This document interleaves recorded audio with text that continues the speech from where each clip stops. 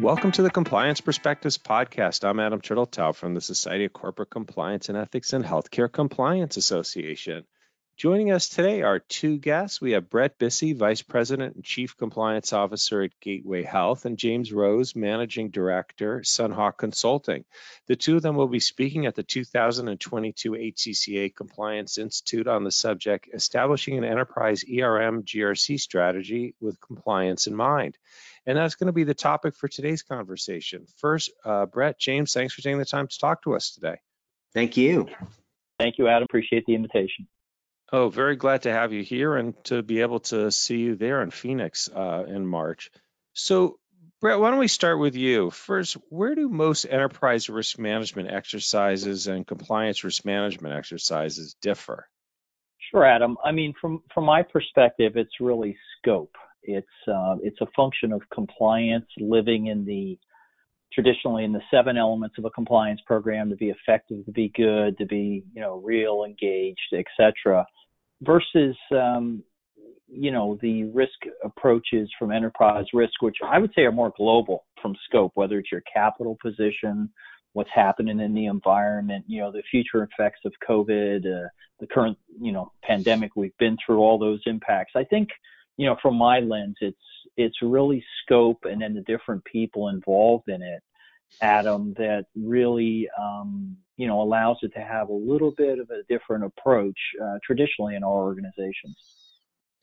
Well, I'd jump in there and add, just as Bret was saying, that last part about the who's involved, and when we come at it from a consulting perspective, the sponsor is key. It is the sponsor of the exercise looking at risk holistically, thinking about a certain area of the company, compliance in this case, obviously, or it could be security or audit controls versus kind of that enterprise-wide perspective.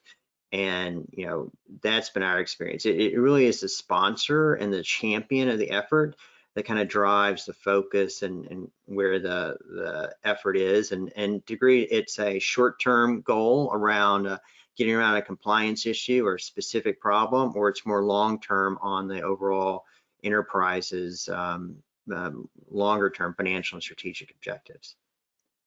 Yeah, and having that perspective is obviously quite helpful for knowing really what your ultimate goals are. Now, how ideally, James, should all these pieces fit together? Well, there's assumption there that they do fit together, and we would say, at least I would, that yes, that is the case. They fit together where, in my perspective, where the rubber meets the road, where it's the operators that are managing the controls and the risk mitigation. Because from their standpoint, a compliance risk mitigation may also be serving, financial stewardship or a strategic goal or other things.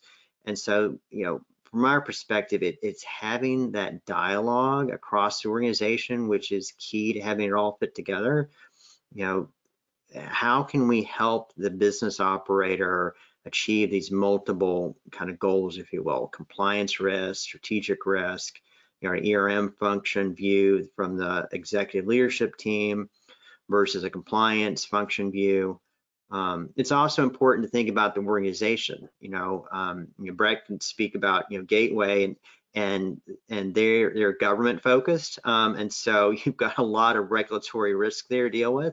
Other organizations maybe not as much. They're more commercial or more just less regulated, and so enterprise risk management takes a bigger role. And so it's that deliberate dialogue about what your goals are and how you can help the folks that actually have to get the job done with risk mitigation is where it should fit together. And those are great points, James. And then I would add also back to the fit pieces. I always think about governance and how the inputs of all these efforts come together collectively, and making sure you have the attention of the governance structure, and then also the ability to prioritize the things that might be coming out of a compliance risk activities versus GRC. And I mean, we have some, pertinent examples today, if you're in hospitals and you've got staffing and talent issues and making sure that those are in the GRC components. versus other things that you might be dealing with specifically, from a compliance standpoint, which might be specific hot issues coming out of a disclosure line or something like that. So, I think fit is one of those things that's really important to implement both of these functions to make sure it's getting to the top of the organization, that there's no surprises on potential big issues. And everybody wants to avoid those surprises. Now, are there places where they conflict or otherwise might work at cross purposes, Bret? Yeah, that's a really good question, Adam, because I think any organization to be healthy in these types of domains, and I'll just speak from being in a government health plan now, having been in hospitals and compliance roles, is, there is some natural tension and there's some natural opportunities for competitiveness amongst prioritization and resources. And I would say that's not only from a talent or staffing level as far as getting the work done, but then also systems to track. And James can talk about that. I mean, he's a national expert on, GRC systems and things and what works in organizations versus what doesn't work. But I mean, I think that's a natural competition of how, you have who's got the staff, who's got the technology, and then who's got, the voice at the governance level to be communicating these types of things. And whether it's, board agendas and compliance risk assessments and compliance threats, or if you're talking about even something from a GRC standpoint, like competition. You're in a hospital and, the downsizings of hospitals, et cetera, or you've got other, for-profits coming into a territory or whatever. That's really a global perspective. I would also say for an organization, your capital position, based upon the threats in the marketplace right now with capital and investments and things like that, with a fluctuating marketplace. So there's a lot of places where the roads can intersect. The key is to have good management together that can kind of manage those intersections and, kind of have a traffic light to control the input of information and making sure everybody's heading in the right direction. Well, and thanks, Bret, for that. I mean, your wealth of knowledge there around the experience that you had. I mean, right there, capital allocation. I mean, that's where a lot of times you see conflict between, thinking about enterprise risk and then compliance risk specifically. I've been in organizations where, there's never a lack of need for additional compliance, bolstering, especially if you're in large organizations, have a lot of IT needs, and those IT needs drive compliance, oversight, and controls, and transactional review. And so there's always some competition there around that capital allocation, and you have to come up with ways to think through that. The other thing that Bret pointed on was spot on, earlier in his point was around, how much of this stuff do you track in a GRC system? What does it look like?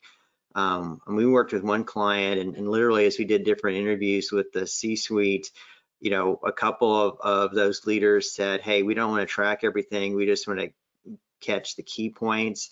And then you go to the next interview and discussion, they're like, oh no, we need to track every control and compliance check and et cetera. So you get these different perspectives and you have to kind of pull that together to understand what makes sense for the organization and their maturity and what they're trying to achieve both in the long term and the short term. And the word I use is the optionality.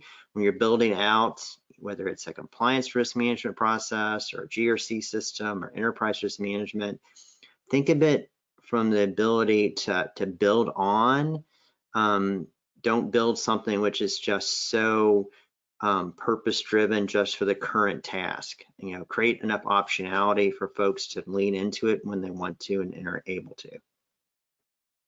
Yeah, flexibility is key, and I think about what you just said about all these various stakeholders with their different views. I think it's kind of ironic that we're in a world where there's always finite amounts of capital, we have finite amount of staffing, but we do tend to have an infinite number of views on things, which leads to another question I have, which is putting together a robust risk assessment involves a lot of stakeholders with different perspectives. How do you facilitate their engagement in the process and keep them involved? Well, from my perspective, I'll lead off here. The key is understanding the stakeholders that you need to engage and what their context is. So just as I was demonstrating or talking about, different interviews with C-suite folks, you need to have those one-on-one conversations. You need to understand their context from a strategic or operational perspective and be able to speak to it. And we guide this with when we're talking with and coaching compliance officers. Well, the first thing we ask them, what's the enterprise strategy? And if they can't articulate that, that's a concern for us, not because they can't do their compliance job effectively, but when you walk into the C-suite, you need to understand what they're thinking about from an enterprise strategy perspective, and then weave into that conversation the compliance risks to their strategy. And so, the bottom line to your question about, how do you facilitate and involve stakeholders, understanding their context and then meet them where they are. And then you get into methodology around surveys and facilitated sessions and other things. But first, understand their context. Yeah, thanks for that, James. I mean, and I would just kind of bolt on to all James's excellent insights there that, I'm always a big believer in selling the purpose, in this case where, risk assessment and putting together robust risk assessment activities. But it's really one of those things that really the capture of the interest to me is at the top of the organization, to really have that flow down from the C-suite, from the board, from the audit committee, depending upon what type of organization you're involved in. And then really it's almost a mandate, right? As you get into these situations. And, I'm a big fan, as James mentioned, about those conversations, how they happen. Obviously your enterprise risk leadership, your compliance leadership, depending upon whether they're different folks or they're one and the same, they've got to have an enterprise-wide perspective to interact and understand the priorities in the organization. I mean, just, it's obviously a simple statement in January of 2022, but with the pandemic and hospitals, right, we have to understand that the risk profile has changed dramatically in this environment over the last 2 years. So it's important to have this at the table and make sure someone's got the gravitas to understand all the different situations and to get this into the dialogue or the vernacular of the company, so that when surveys are going out, people understand when they're being asked where the risk is, that they know it's got to be done and there's got to be time put on it, because there's all sorts of threats out there, especially when you look from a GRC perspective. There's a lot of burnout of talent, executives, nursing staff, clinical staff, etc. There's all sorts of cyber threats. I mean, there's a litany of different issues out there that really make this an important matter. But to me, it's got to be driven from the top down. So finally, if it all works together, what synergies are provided when there's an aligned ERM and GRC process? Bret? Yeah, Adam, I think it's a function of really good planning gets aligned together, and then really good outcomes, and then really good observation of your internal environment and your external environment to allow you to plan for the future. Yeah, and Adam, I think it's resiliency of the organization. I mean, the ability to dampen down some of the issues because of this proactive effort allows you to be more resilient when things do crop up, and they will. And it also allows you to have more time on strategic issues and building out versus chasing, control misses and other things. So it's a proactive effort which pays for itself in the long term. Well, thank you both for sharing these insights with us today, and I look forward to having you join us March 28th through 31st in Phoenix for the 2022 Compliance Institute. I want to thank all of you for taking the time to listen. I'm Adam Turteltaub from SCCE and HCCA. I hope we're able to expand your compliance perspective.